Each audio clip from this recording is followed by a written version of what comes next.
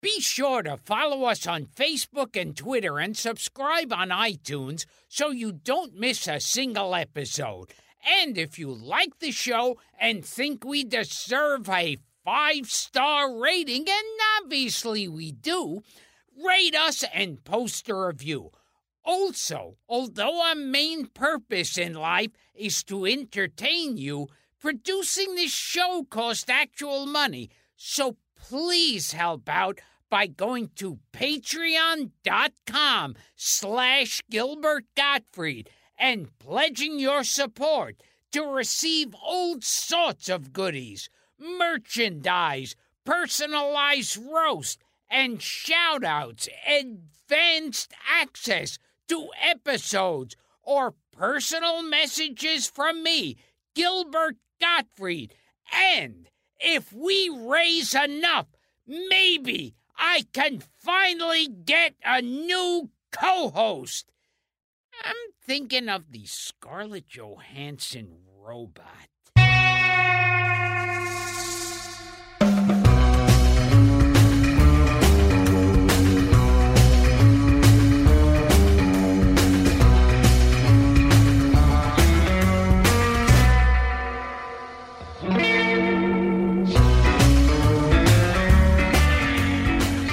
This is Gilbert Gottfried, and this is Gilbert Gottfried's Amazing Colossal Podcast. I'm here with my co-host, Frank Santopadre, and we're once again at Nutmeg with our engineer, Frank Verderosa. Our guest this week is an actress, producer, former Miss America contestant, and current MeTV ambassador, who's been working in show business for an impressive 6 decades. She's appeared in films like Winterhawk, Return to Boggy Creek, and The Town That Dreaded Sundown, as well as dozens of TV shows, including Bonanza, 77 Sunset Strip, Maverick, The Joey Bishop Show, The Wild Wild West, Columbo, Fantasy Island, The Love Boat, Alf, Baywatch, Growing Pains, The Bold and the Beautiful, and Roseanne. She's also appeared in hundreds of theatrical productions around the world, starting her own one-woman show at the MGM Grand Hotel and Casino, and published several books, including Mary Ann, Gilligan's Island Cookbook, and What Would Mary Ann Do? A Guide to Life. In a 55-year career, she's shared the screen with Don Rickles, Phil Silvers, Joey Bishop, Elijah Cook Jr., Martin Landau, our pal Larry Storch, and yes, even John MacGyver. But to millions of fans, she'll forever be known as the wholesome country girl, Mary Ann Summers, from the classic comedy Gilligan's Island. And I can't wait to ask her whether she thinks I'm a Ginger or a Mary Ann. Please welcome to the podcast the lovely and talented Dawn Wells. Hello. We got to put Mrs. Dawn. Howell in that mix, too, you see. Right, are you a Ginger, a Mary Ann, or a Mrs. Or a Howell? Mrs. Howell. I'm a Mrs. Howell by now, I think. I don't know. Hey, thanks for doing the show, Dawn. Oh, this is so much fun. I'm glad to talk to you guys. So how do you describe a Ginger and a Mary Ann? Yeah, explain the concept briefly to Oh, it's our very listeners. simple. It's the girl next door that you want to marry, or it's the one-night stand. That's all I can Is say. that what it comes down to? Well, no, I think you had to be quite a mature person to take out Ginger. You have to buy her a cocktail and get all dressed up. And Mary Ann would play baseball with you and be your best friend. And it's kind of the girl next door, I think. I think she's the marrying kind. I've heard you say that you like the way it works out because most people say they would rather be your Mary Ann. Yeah, but of course they're talking to me. They wouldn't say Right. they'd rather have Ginger. true. That's true. I'm not sure how that goes, and I feel sorry for her if they always say they're a Marianne fan. To her, I just think as a 14-year-old boy, Marianne is the one you'd have the crush on. As a 25-year-old man, Ginger would be more your type. So Sherwood Schwartz knew what he was doing. He covered all the bases, I think. And there was a weird story of one of the actresses who auditioned for Marianne, of all things. Oh, and I think that's a rumor. Oh, yeah? Really? You're talking about Raquel Welch? Raquel Welch, yeah. There were 3 characters that were school teachers for the pilot. And when CBS decided to buy it, they said, let's rewrite. Let's make the characters more interesting. So they wrote a movie star, a Marianne and Mrs. Howell. And the casting, I think, was the difference between the girl next door and the sex symbol. And I think he just covered all the bases. I think it's a very interesting concept because as a 14-year-old boy, Marianne would have been your friend. She'd have been your friend if you were, a girl. You'd been buddies. But you had to be pretty sophisticated to appreciate a Ginger. Well, didn't you, even if Raquel Welch didn't audition, didn't you beat out something like 300 women? Well, yeah, and they said that she auditioned for us. I didn't see it. We auditioned for about a week at TV City, one after the other, trying to match up the chemistry with the professors and the Mariannes, et cetera. Sure.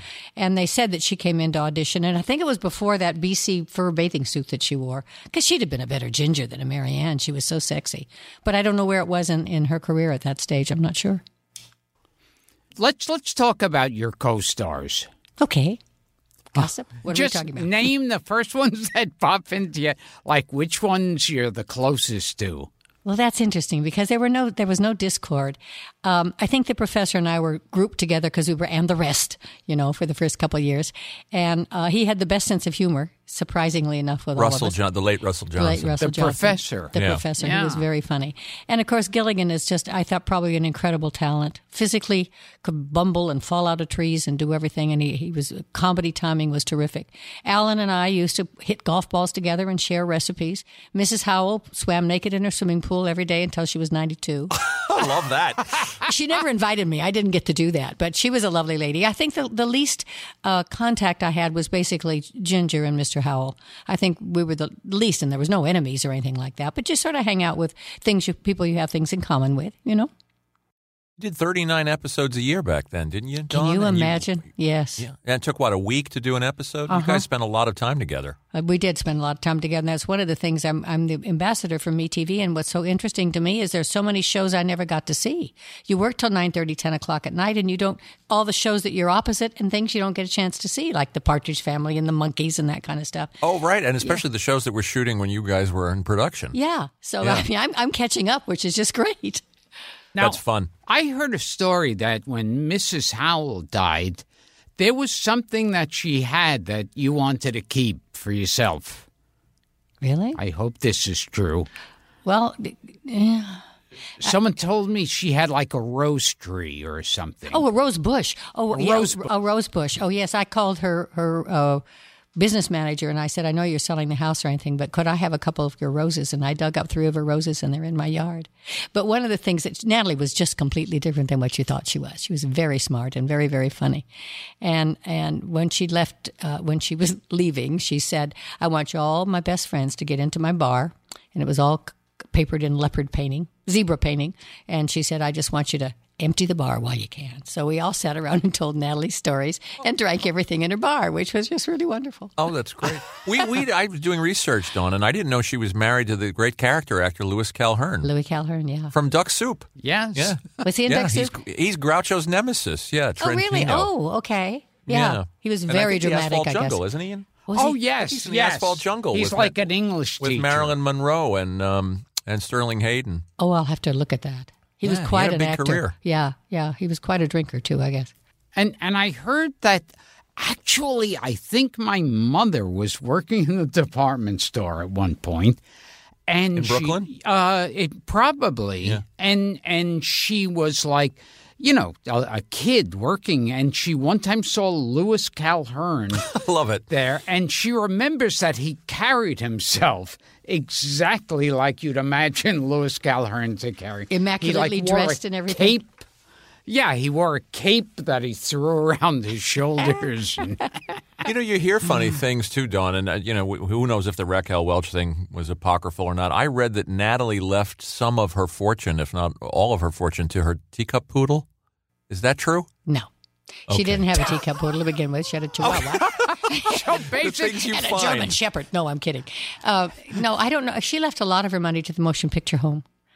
She did. Yeah, she had no children, and she left quite a bit, $5 or $6 or $7 million, I think, to the home. Uh-huh. So basically, we're batting 1,000 a year with our question. Who does your Raquel research? Welch may be true. And it was a strange thing with the theme song. That it was that weird thing where, in the first one, it was and Gilligan and the other people. And the rest. Oh, and Yeah. the rest. Professor and I were the rest, as a matter of fact. We used to send little cards saying, love the rest. It was a billing issue. I think Ginger was the last person to get billed, and I think her contract said nobody after her. So after we went on for a year, Gilligan said, I'll put my name in the back of the thing. This is just ridiculous. There's only 7 people. So they renegotiated all of that. I mean, I was brand new. I mean, I'd been working quite a bit as an ingenue doing all the guest star spots, but I was brand new to what was going on. We didn't get a dime for the residuals. We're one of the longest running shows in history of television, 50 years last year. Yeah. Never been off the air. Not 10 cents do we have. Sherwood Schwartz made a few bucks, though. Yeah, I did a thing for CBS called TV Moguls. Mm-hmm. And they were talking about the most successful, and he was quoted as saying he made $90 million on the reruns of Gilligan's alone. I don't know whether that's true or not, but I'm going to take a wild guess that you didn't make anywhere near the money that Sherwood Schwartz made on Gilligan's Island. no, he could have split $1 million among 7 of us. It would have been all right. That would have been nice. I think wasn't there money in writing the theme song? I mean, isn't that why? And I heard this. I hope this is true. That he wrote the Brady Bunch theme song as well. Yeah. As the Gilligan's Island theme song because there were residuals in the music. And everything. I mean, you don't realize it. Nowadays, everything's covered. But it was the first time I think VHS came out and we got paid for 5 runs of some little episode. Nowadays, Jim Backus used to be so mad. He was so cute. He was so cheap. And he would say, oh, he wasn't. I'll tell you a cute story. He was. He never had a dime in his pocket. But he kept saying, why aren't we going to get these residuals? Why aren't we? And it was the law. I mean, people have taken it to court. You can't start over. Of course. But he would ask Natalie and I to lunch. Come on, girls, I'm going to take you to lunch. I don't know how many times we went, but he never had his wallet and never had a credit card. And we'd always I know have someone like that. Yes, do you? Whisper it to me when this is over. But at the end of the first year, Natalie presented him a bill worth $360. She said, Jim, this is the lunch you owe us. Wow. This is a fun thing about Backus. I heard you say when he did Mr. Magoo, he sometimes snuck profanity in. Yes. He said, and I've never heard it since he told us that. If you hear me mumbling, Dawn, I'm saying every dirty word you ever heard. Now, I've never seen it since or heard it since then. We ought to go get a copy and play it and see if it's true. I don't know. He was an interesting guy. He always had that kind of upper crust New England thing. Oh, He's actually from Cleveland. Oh, wow. Which I found interesting. And he made comedy albums. He wrote humor books. He made comedy albums. Yes. He was versatile. He did a lot. Yes. And he was a very nice man, and he worked very hard. I mean, he was a good soul. Very funny in It's a Mad World yes. as the drunk pilot. And he was most proud of Rebel Without a Cause, where he played the dramatic. Sure. Oh, did he have any stories about James Dean? No, I don't think so. I mean, I range. didn't hear it, but he was so proud of doing that film. He also did one of my favorite Christmas carols. Which one? Mr. Magoo's Christmas Carol. Christmas Carol, yes. Yes. Yeah, he was a versatile guy. And he would tell you, cut this word out of it, you'll get a better laugh. Natalie said, I don't understand. You're always ad-libbing and you're always getting all the laughs. He said, well, practice it. Just practice it. Well, then you'd see the two of them ad-libbing. They never stop talking. They'd have to say, cut. No, let's just stick to the script, can we? It was as long as we're talking about the old co-stars, too, tell us a little bit about Alan Hale Jr., who, of course, came from a showbiz family. Can you imagine growing up with Errol Flynn and all those people in your house as a young boy? I mean, what heaven it would be. He was a great guy. He was the same size as my dad. He would pick me up and give me a hug, and he loved to cook, so he'd stop by once in a while, and we'd share recipes. We'd go out and hit the golf ball at the Witsit course out there for a while. He was absolutely the kindest, sweetest, never heard a temper tantrum out of him. And at one stage, I don't know what episode it was, the second year, he had to crawl out on a tree and save a little bird's nest or something. And we were shooting it, and it was on a cement floor. And he crawled out on it, and the branch broke, and he fell on the cement, and blah, blah, blah. Finished the day. He'd broken his wrist, and he never said a word. Finished the whole work day. Came in the next day with his wrist all bandaged. He was What a joy. pro. He was a joy. Yeah, I remember it's so funny when you see his father pop up in all those Warner Brothers. Yeah, he's in a lot of them. And they look alike, don't they? Yeah, there's a, Oh, there's a exactly. strong Yeah. resemblance. Yeah. Yeah. Yeah. I think he was a childhood friend of William Shallard's, Alan Hale Jr., Oh, that. which I found in doing research. I didn't know his mother was an actress, too. His mother was in Silence. I didn't know that. Yeah. Yeah, he came from a big showbiz family. I always loved the Laurel and Hardy dynamic. That Oh, it they was had. wonderful. And his Yeah. granddaughter's doing stand-up. Samantha Under Hale is what- doing stand-up. What name? Under what name? Samantha Hale. Samantha Hale. Mm-hmm. We'll look for her. Yeah, she's funny. Pretty, too. And I remember, too, being out in L.A., and there was a restaurant, I don't know how long it lasted, called Skipper's. And he on Los Angeles Boulevard, and he would greet you and shake your hand. He Lobster House, I think it was Alan Hale's Lobster House. I'm not sure what he called it, but he was there every night with his little captain's hat on and his blue shirt.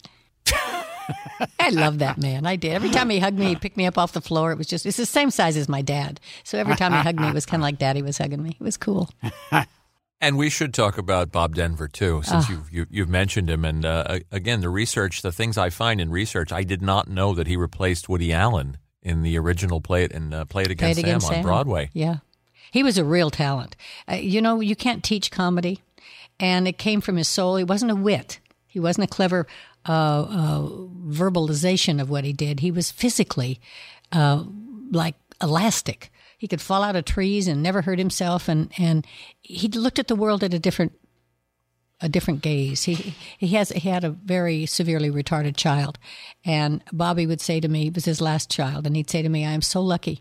I'm communicating with my son in a totally different way." I mean, he was quite a remarkable man, very smart, very talented, quite a loner, not funny in person, not witty, serious, into an awful lot of atom bomb stuff and that kind of stuff. Little Patrick, his son, played in Jack and the Beanstalk. He played Bob, and Alan was the giant. So little Patrick was 5 and dressed up in Gilligan's little outfit and everything. And I said, "Can he spend the weekend with me?" He said, "Sure." So when he got ready to come home with me on Friday night, Bob said, "No, he's probably going to sleep in the outfit. He's probably not going to take it off, and that's okay. That's all right." And as he got ready to leave, instead of his father saying, "Now you make sure you're a good boy and whatever," he got down on his knees and he took Patrick's hands and he said, "Now I just want you to give Marianne lots of love." And that's the last thing he said. And Patrick slept in his little outfit with his little hat. Oh, that's nice. Now, was it kind of difficult when people recognized him then, if he was a serious person, that they must have wanted him to be Gilligan when they saw him? Yeah, and I think he was uncomfortable with that, I think. I think he was a shy person, not really outgoing, not trying to be witty. And I think it was kind of awkward for him. I think he was an actor, is really what it was, as opposed to a comedian, where Jim would just be telling you stories one after the other. But Bob was not. Bob was very quiet and very private. Very smart, very smart. Yeah, I read that in doing the research, I read that he kind of had a scientific, analytical mind. He taught math, and he was interested in those things. And he was anti-pesticides before everybody thought they weren't any good. That's right. That's right. He was environmentally conscious. Yeah, yeah. The world thinks of him as Maynard. It's funny how people get, not stereotyped, but audiences think of that's their character. That's who they really are. People think of him as Maynard G. Krebs and Gilligan. And you think I would be a nice Marianne. I'm actually a BITCH. You just don't know. You can't believe that's true. But you know something? I found out, I was doing some research. Downtown Los Angeles has some incredible theaters, bigger and more beautiful than Broadway. Been closed up all this time. I think there's one that they've remodeled because they use in films. And I was doing some research of a show that I'm interested in doing. And I walked into one of the theaters, and one of the theaters was built by Charlie Chaplin. Do you know who Charlie Chaplin's best friend was? I know. Oh, I don't think. I know, but I don't want to give it away. I'll give you a hint. He was a scientist. Einstein? Yes. Now, can you imagine those two brains? I mean, how do they connect in some way? And you'll see a picture of Charlie Chaplin walking in arm in arm with Einstein, but Mrs. Einstein's behind them, following him in. I would love to be a fly on the wall with those two minds. It just fascinates me. I remember hearing an interview with Sid Caesar where when Sid Caesar was at his height with his show, somebody, his secretary goes, "Oh, Mr. Caesar, Albert Einstein is on the phone." And he goes, "Oh, hang up, Albert Einstein's on the phone." And he thought it was a joke? Yeah, he slammed the phone down. Because he thought, why, why would they be calling me? Yeah. If ever there was a crank call, hi, it's Albert Einstein. And he said that Einstein died about 2 weeks later, and he wanted to discuss comedy and the human condition with Sid Caesar. Wow. Oh, and he never took the call and never got to speak to him. Oh, wow. How interesting. Yeah, wouldn't that be? I didn't know Gilligan had a first name until I started doing research, and I've been watching Gilligan's Island for 40 years. And I don't think it's true. Not true. Also not true. No. Well, they say a Willie. My manager's saying, yes, it's true. Yes, it's true. Well, we had long discussions on the set. I don't think there really was one. They kind of think Willie. There was a Willie Gilligan, but no. Sherwood wanted one name, just one name. He didn't want to have a first and second name. He wanted one name. Right.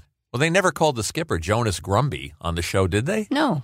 You heard it on the radio once, I think. Oh, this was a weird bit of trivia. It's like the name of the boat was the Minnow, which everyone assumes, well, it's a little fish, a minnow.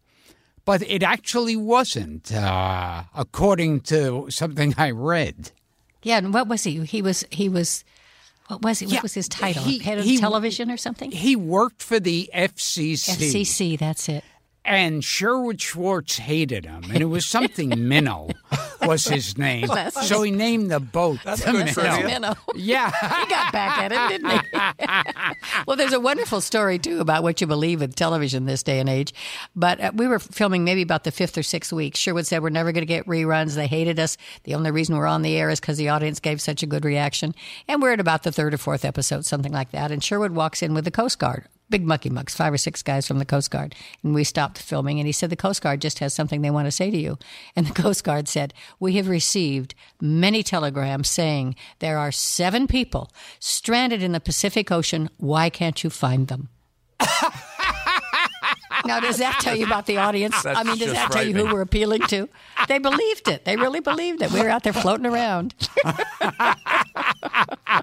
We had Dick Van Dyke on the show, Dawn, and he told, and I think this is true, that Jerry Van Dyke, his brother, was considered for the Gilligan part, or that Sherwood wanted him originally. Yeah. Dick claims that he talked him out of doing it, or he talked him into doing My Mother the Car. I guess he had the choice.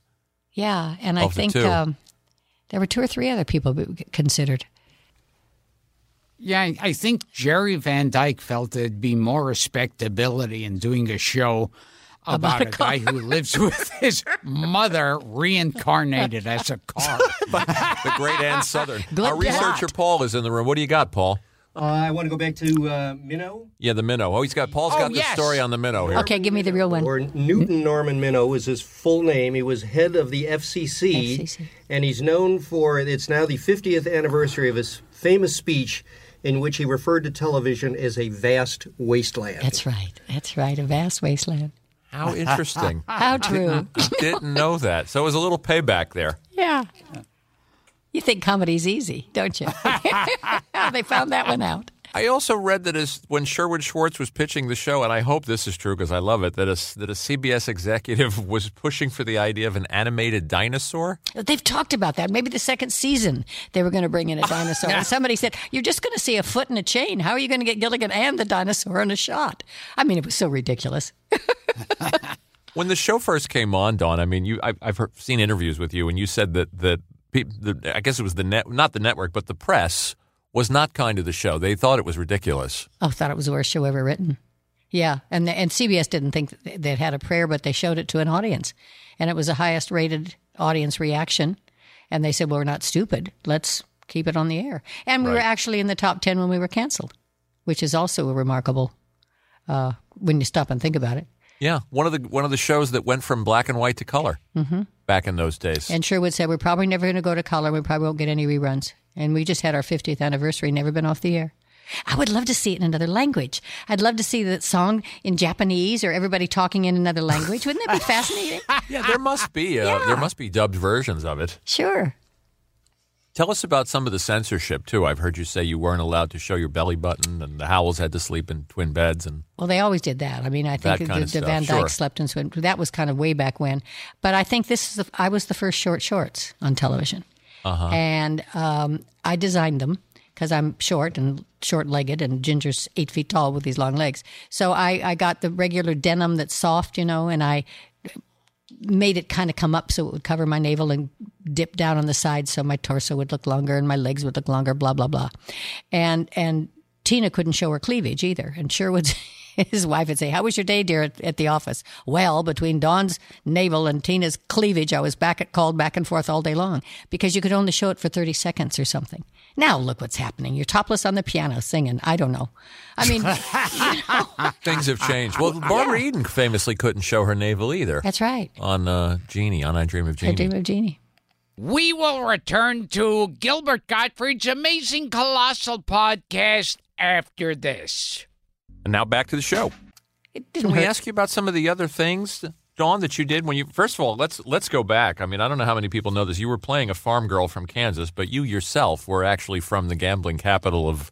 Darn right. Of America. Reno, Nevada. Reno in Las Vegas. My father had a hotel in Las Vegas. Your father owned the Thunderbird, right? Uh-huh. And my great-great-grandfather drove stagecoach during the gold rush. He drove the dignitaries when the Golden Spike was driven in Utah. My grandmother, my mother's mother, as a little girl, played at Piper Opera House, where Mark Twain was. I mean, I'm a real Westerner. Black Bart held up my other grandmother, tied them up and put them in the basement, robbed them all of their food. By the time they got out, he'd left a $50 gold piece on the table. I mean, I'm a real Westerner, and it's really kind of nice to go back. Easterners, it's 4 or 5 generations. This is not that far back. So the stories that my mama told me are really something. I'm very proud to be a Westerner. And I learned something else this year, too. I was reading an article about women, and Western women are stronger. And they go back to saying when you all landed in Massachusetts or North Carolina or wherever you were, those who went west, how long did it take with a covered wagon to go west? You had your babies on the way, and you built tents on the way, and you landed. Why in the world would anybody stop in Las Vegas? Why would you say, here, let's stop here? There's not any water or anything.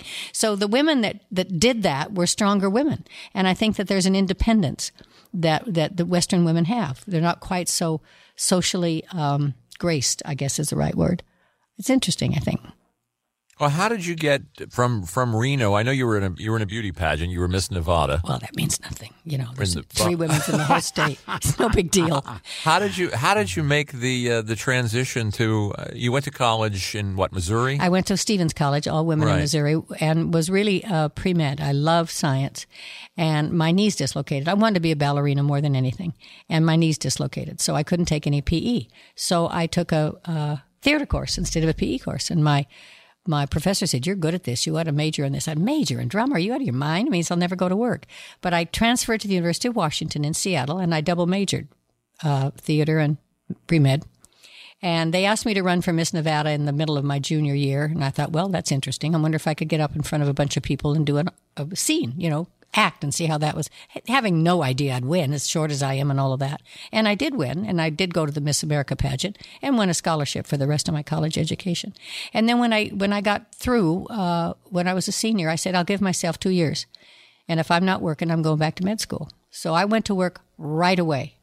I got a play with Mercedes McCambridge and Leon Ames at the Music Box Theater. Mercedes McCambridge. Yes, wow, there's a name. You bet. And she was really... the voice of The Exorcist. Yes. Yeah, the voice of the demon. Yeah.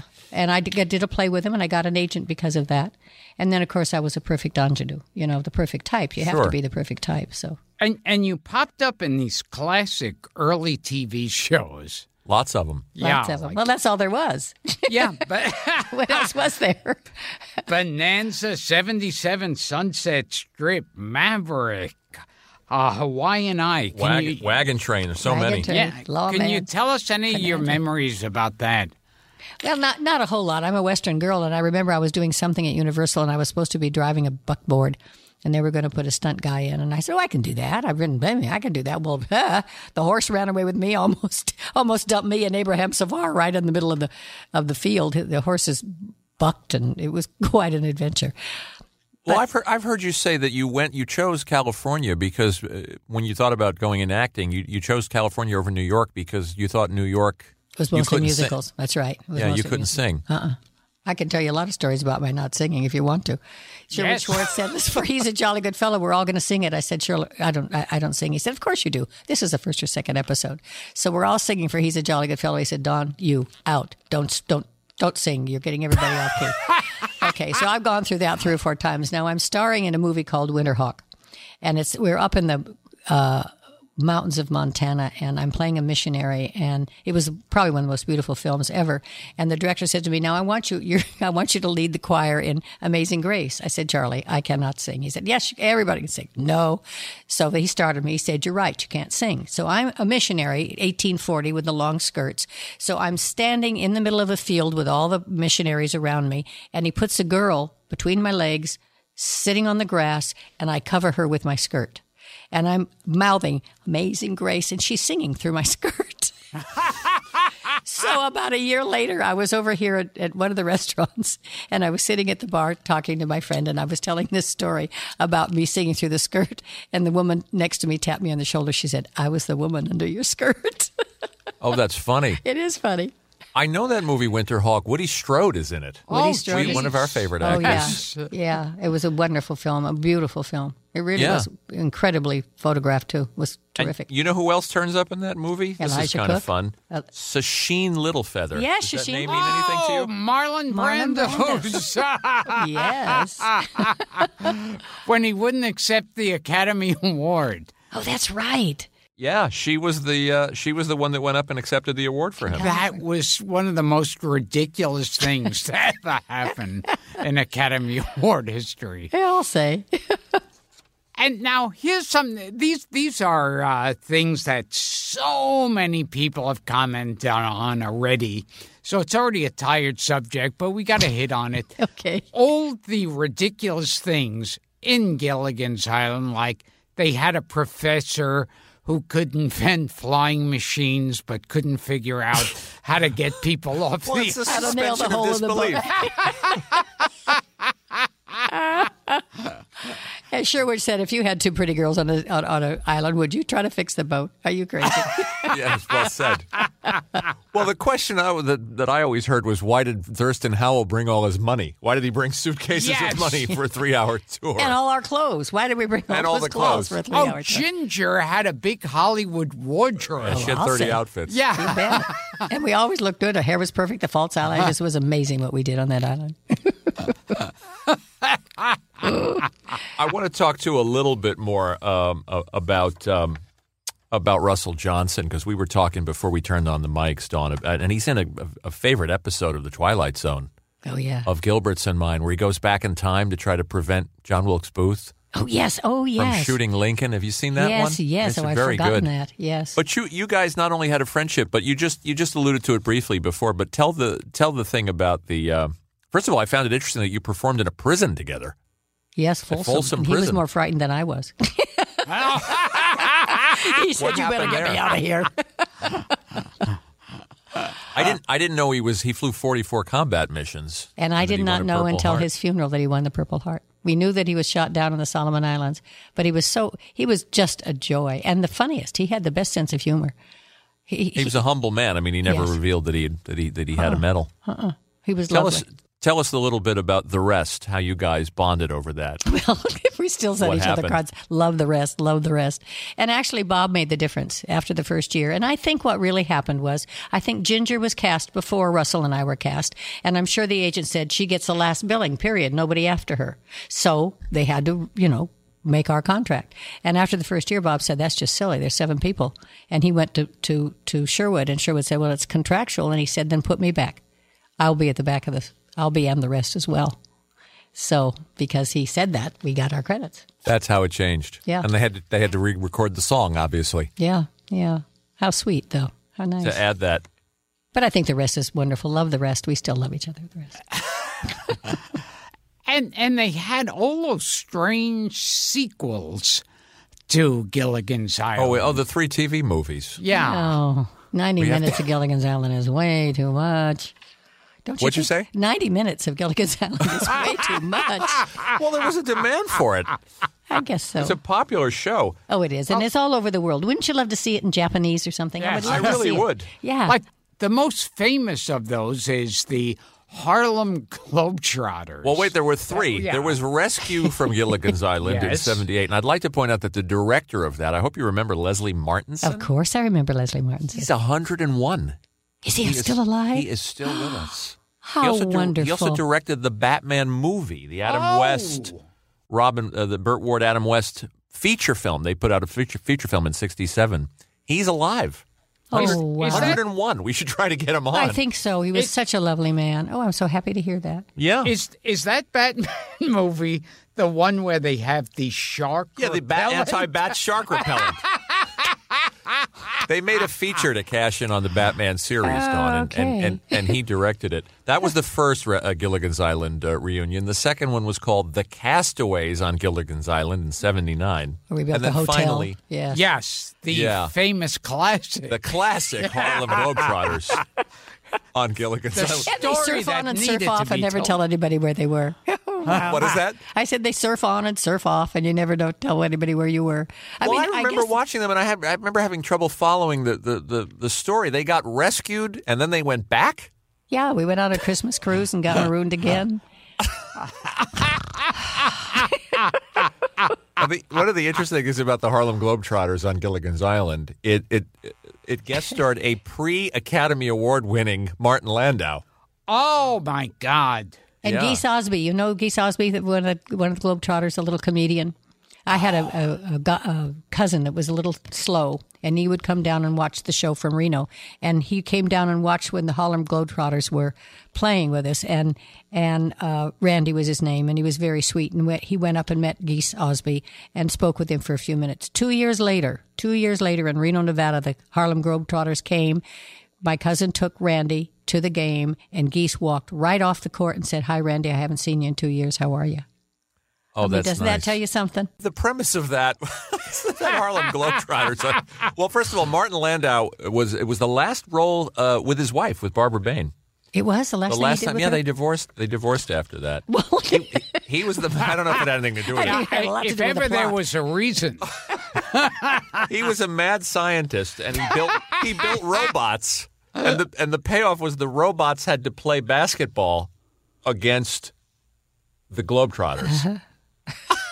It's a I real wonder good if plot, won isn't it? best writing that year. And the Howells suddenly had a son. That was the Where did that come from? no. Suddenly a son turned up in the Harlem Globetrotters. Maybe it was a on Gilligan. nephew. I think it was a nephew. Was it? Yes, because Lovey couldn't have children, certainly. She just spoiled the wardrobe. I didn't know Lovey was barren. And the Scatman turned up in that one, Gil. Oh, my God. Scatman Crothers. Wow. Oh, wow, Yeah. you're good at this. Oh, it's just research, but I remember that movie. I remember very well. We've had to live it down over and over. Let's ask you about some of these other credits and other things that you've done over the years, Dawn. See how many of you can remember. I mean, See if I can remember anything. Some of these, well, the old ones like 87th Precinct and Lawman and Surfside 6 and Hawaiian Eye. I mean, these are fun credits. Well, and that's when I began. You know, I started Yeah. and I started at Warner Brothers. They put me under option for contract. They didn't pick up a contract, but I did all the shows. I'll tell you a cute story. I had a very small little agent, and I went to an interview at Warner Brothers of some sort. And my agent called me. He said, "Dawn, I had a great call this afternoon." I said, "What?" He said, "Well, Jack Warner called me." And he said, "I just want to tell you, I had an intelligent conversation with an actress today." Oh, wow. I mean, That's a compliment. Oh, I didn't want to be in the movies. You know, I came here as a graduate and then I'll give myself some time and then I'll go back to school. So I wasn't interested in being a movie star or anything. And I think we had a conversation about an all-women's college. We had a great time in the office, not auditioning particularly. And I thought it was really kind of a nice compliment that he called my agent and said, "I actually is. had an intelligent conversation." Do you have any recollection of being on the Joey Bishop show in 1964? Yes, I do. And it was kind of live with an audience. Yeah, he was funny. Yeah. And then you were in a show, and this is relevant because we just talked about this show on the podcast The Invaders. Oh. With Roy Thinnis. Oh, that's where Yes. he's the only guy who knew the world was taken over by aliens, and they all had deformed pinkies. Does this mean anything to you, Really? Dawn? I don't remember that in the plot, but then I once ran into Roy Thinnis somewhere, and I told him that I remembered that and the pinkies, and he was in shock. he didn't know. He's quite an artist. I was at one of these autograph show things, and I bought one of his paintings. But, we were filming. It was the first thing I did after Gilligan's Island. It was out in the 67. Mojave Desert or something. It must have been 120 degrees, and I had on long Levi's and a long sleeve sweater and a long fall on my head. And they had to put burlap down when I walked because the sand would melt my tennis shoes. And the only thing that we had was one Joshua tree that we tried with an umbrella to stay under from the heat. It was 120 degrees. It was horrible, just horrible. We should have gotten a stunt check for that. You remember anything about the Wild Wild West or Bonanza? Well, I just happen to know that I did a lot of the Wild West because I'm one of the few girls that's not taller than he is. Then Robert Conrad. You heard that from my mouth, yes. Well, that's in your book. You're talking about the apple boxes. Yeah. Well, the apple boxes was because of Tina. I mean, she was tall, and in order to get me in the scene, and Alan was tall, and Bob was tall. But Conrad was not very tall, and he didn't want a leading lady to be taller than he was. Isn't that fun? He's still with us, too. Yeah. So they'd have him stand on a box? Yeah. Robert Conrad? Uh-huh. Yeah. I love And that. sometimes, I don't imagine all the time. I imagine, there's some girls that were my height. But I remember Alan Ladd was short, too. Alan Ladd was short. Alan Ladd, famously short, yeah. I remember stories of actors and actresses where sometimes they'd go so far as to dig a small ditch if they were standing outside so the actress could stand in there and be shorter than her leading man. Or maybe they did it so everybody's the same height when they're walking. I imagine they do some of that stuff. Oh, yes. To get everybody in the shot. You can't do a 6'4" and a 5'2" girl in the same shot, maybe. I don't know. Although Tina and I were, she was very tall. I was on an apple box half the time when I was standing next to her. But I was the shortest one. But Natalie was about 5'4", 5'5". Is it true that they said, and again, maybe my research is bad or my information is bad, did they tell Tina Louise that the show was going to focus on her, was going to center around an actress and her friends? Because you read that in some places. I don't know what you read. I don't think so. I mean, she was cast as a movie star. She was perfect in the role. Yeah. She was never a problem on the set. She was very good at what she did. I don't know. It's that gossip column stuff. I don't know. If there was any anxiety going on, I didn't see it. I know Bob was very livid about, Russell and I not getting the billing, but that wasn't a temper tantrum or anything. He just negotiated and got it back. That was admirable of him. It was very sweet of him. Very you nice. did both voices. You did Mary Ann's voice and Ginger's voice for Gilligan, the animated series Gilligan's Planet. Yes, I did. I feel so deceived. That was fun. The first time I said, okay, let's go. I'll do all the Mary Ann voices, and then we'll come back and we'll do all the Ginger voices. And after halfway through, I said, I can talk to myself. I can be Ginger talking to Mary Ann. It was really fun. I enjoyed that. And here, very important trivia. Yeah, hit me. I think, I'd love to. I think Ginger was Jewish. Tina Louise? Yeah. Or Ginger Grant? No, Ginger. Being a Jewish fella, Dawn, he has an obsession with which celebrities were Jewish and which Or aren't. you're saying the character was Jewish, or you saying No, Tina Louise herself. Oh, maybe so. I don't know that. I don't know. I have a cute little story that when Tina married Les Crane at the wedding, and yes. Jim Backus says, "Now, when you guys get a divorce, who's going to get custody of the mirror?" That's funny. Isn't that a cute story? They're both so good looking. Now, what amazes me, you worked with Elijah Cook Jr.? Yes. Wilmer the Gunsel. Yes. Yeah. Now, can you tell us, because he was one of those guys, like every Warner Brothers picture, he'd pop up. Yeah. And so what was it like working with Elijah Cook Jr.? Well, and there were 3 or 4 of the other guys, too, that did all those Western movies and stuff together. Rory Calhoun, yeah. He was on one. Yeah. Yeah, he was in our show, but this is a Winterhawk with Elijah Cook and Denver Pyle, all the old actors. And I tell you something, Cookie they called him, and he was so sweet. My grandmother passed away, excuse me, during the show, and I couldn't get off to go to the funeral. We were in the middle of the Rocky Mountains, and in the door of my hotel room the next morning was a bouquet of violets and a poem saying, "Life is like an onion. You peel off one layer at a time.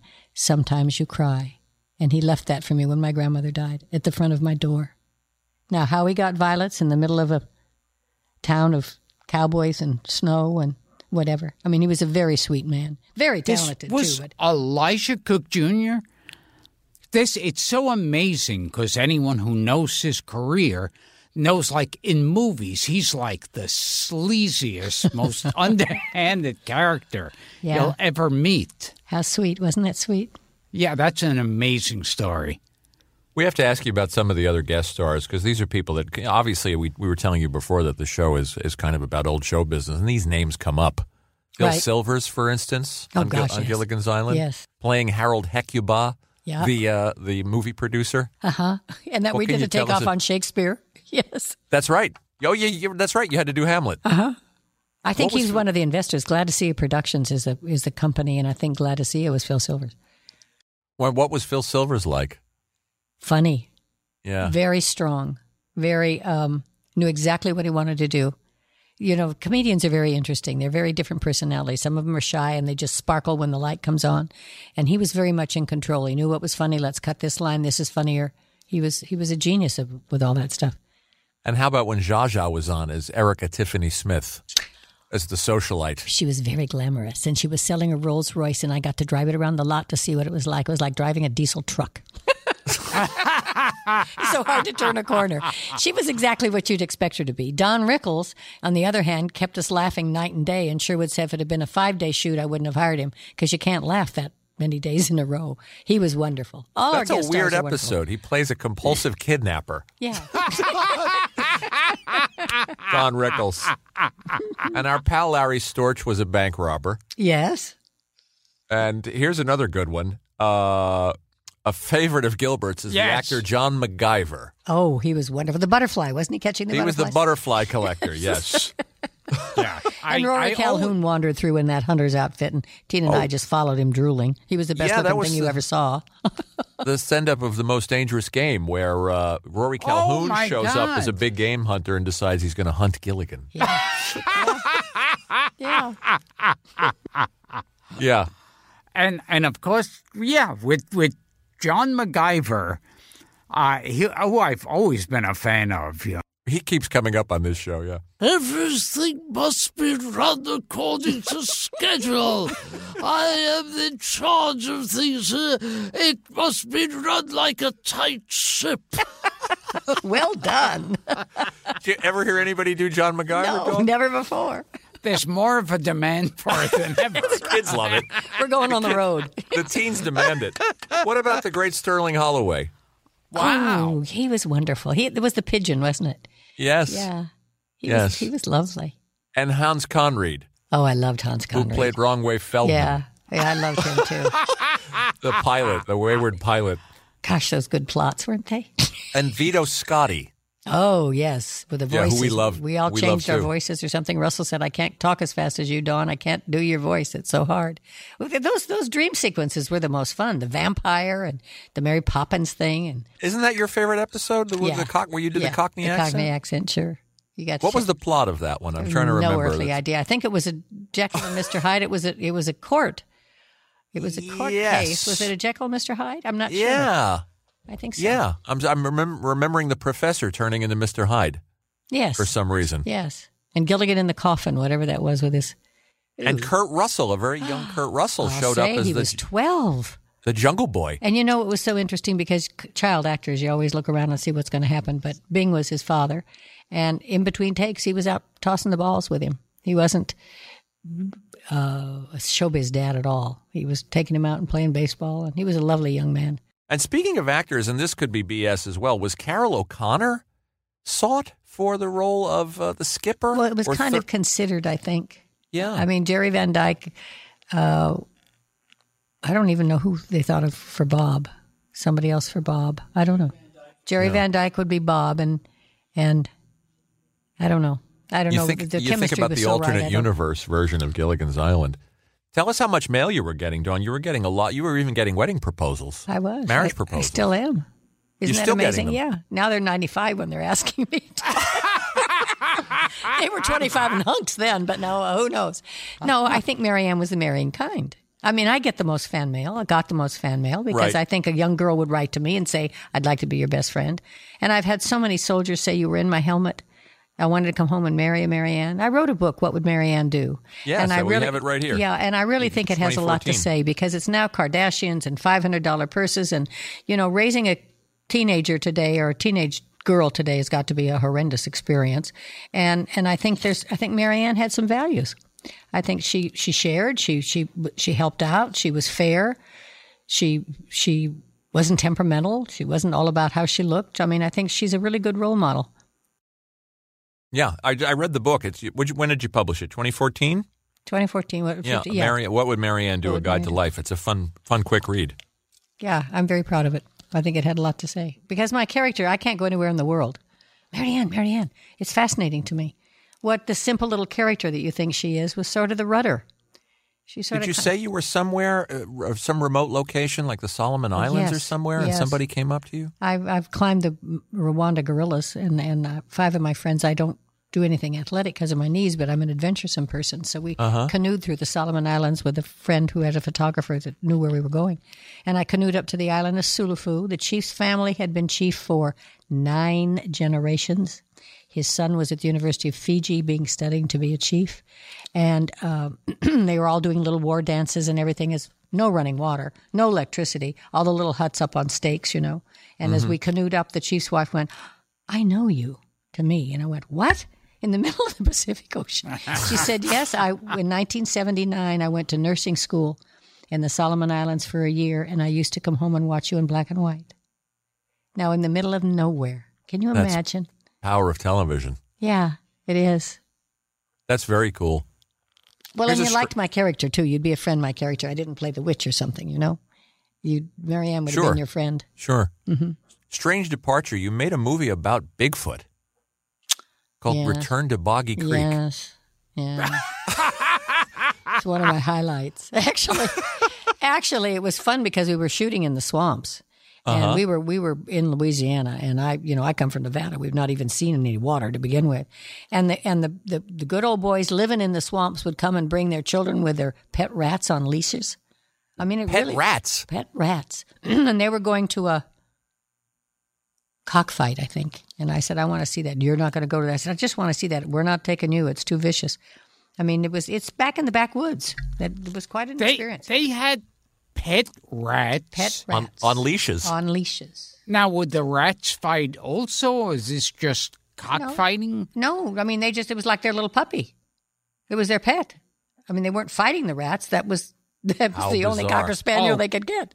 Oh, God. Yeah, imagine. Well, I'll have some nightmares tonight. Rats on leashes. Well, and they're swimming with water moccasins. Imagine what those swamps are like in Louisiana. It's pretty Oh, tough. jeez. Yeah.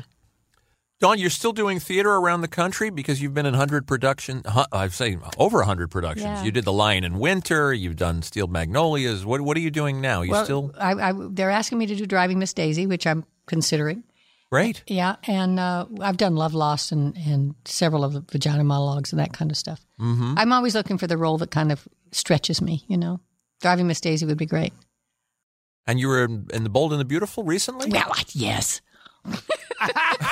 One time I was bold and beautiful. It was just great. I don't know. I'd never done a soap before, and I loved them, and it was quite an interesting experience to just walk on, not know anybody, and all the cameras are coming at you from every direction. I enjoyed it. I got a kick out of it. And tell us, too, about my wife is a big fan of Roseanne, and I love the Roseanne episode with the flashbacks. Yes, wasn't that great? Where you guys show up. All us playing about the that characters. experience. Well, it was fun. I mean, it was great, and she was at her heyday. Roseanne was, and it was. Sure. I was playing Darlene. I do recall the boots of hers that I wore that must have weighed 50 pounds a boot. I don't know how the girl walked around after 2:00 in the afternoon. It was fun. It was fun. I mean, you don't realize when you're doing it, you'd have no idea the influence this show has had. As silly as it was, and the critics thought it was the stupidest thing ever, and I can't go anywhere in the world. I mean, It's and it's funny. everybody's. It's like the soldiers saying, "I want to come home and marry Marianne." It's something of America. It's something of who we are. It's something of how we were all raised that resonates. And I think that's one of the things that tickles me about MeTV, because when we were doing MeTV, we had censors then. The shows were censored and family style, and people could watch them. And then when you're working, you don't get a chance to see it. And now it's a wonderful way to influence morality. What can you teach your kid about somebody singing naked on the piano? But you watch the Brady Bunch, or you watch a Gilligan's Island, or you watch a I Dream of Jeannie, when there's principles and ethics and things. So the MeTV has kind of brought that back. It's kind of a balance to what's going on in the rest of the world. And what is your official what capacity are you working Well, I do a lot in with them? They're calling you an ambassador. Yeah, I mean, I've done some promos for them and stuff, which is fun. You see me talking to Perry Mason and things like that, and then I do personal appearances around the country for them, promoting the shows. Mm-hmm. What did the actors think when did you guys think originally this is such a silly concept? We're out of here in 13 weeks or 22 weeks. We couldn't believe it. You mean you've got a kid floating on and floating off and doesn't know where he was, and you've got rock and roll bands. We thought it was the stupidest thing, but of course the rock band shows up on the island. The mosquitoes. But did you believe Abbott and Costello? I mean, comedy is fantasy anyway, isn't it? No, I mean, amongst yourselves, you must have thought, yeah, this is absurd. I mean, we're going to get our checks and get out of here. You couldn't have imagined in your wildest dreams that you'd be talking about it 5 decades later. And they said we're never going to get reruns, and we'll never go in color. Yeah. And here we are. You sure did. We sure did. And, I mean, as an actress, I can say there's other roles that I feel that were more challenging and that I've really got my teeth into and loved what I was doing. But the character of Marianne has given me love and affection around the world. I mean, everybody loves the character. And it's lovely to be greeted with somebody that likes you. If you'd have played a witch on a soap opera, they might be slapping your face. But it's interesting. Gilligan's Island is one of those comfort shows where you just kind of put it on and you do your business, or you walk out of the room, or you do your chores, and you come back, and it reminds you of your childhood. Yes. And then you'll pick up, we've talked about the incidental music on the show. Do you remember this, Gil? Oh, yeah. When Gilligan's riding the bicycle that washes the clothes. Yes. This stuff that's stuck in my head. Oh, yeah. I have a friend who's a musician. Do they compose that afterwards? Do they do that afterwards? I don't know, but I have a friend who's a musician. I went to his house once, and he said, "Here, I'm going to play you something." And he started playing not the theme from Gilligan's Island, but what I guess they call the incidental music, the little, the bridging, the scenes. I'm sorry, the bridging, the scenes, the bridging, and there were several. From Gilligan's Island, and when you guys were in trouble, or the giant spider in the cave. Yes, and there was music for that, and you'll be doing something in the house, and you'll catch a glimpse of it on the set and say, and it takes you right back to 1966. It's all those shows had that. Yeah, I remember you're instantly back. I remember the Munsters had. Dun dun dun dun dun dun dun dun dun dun. Yes. And of course, whenever Don Knotts would be brave. Oh, they'd play that old highway patrol stuff.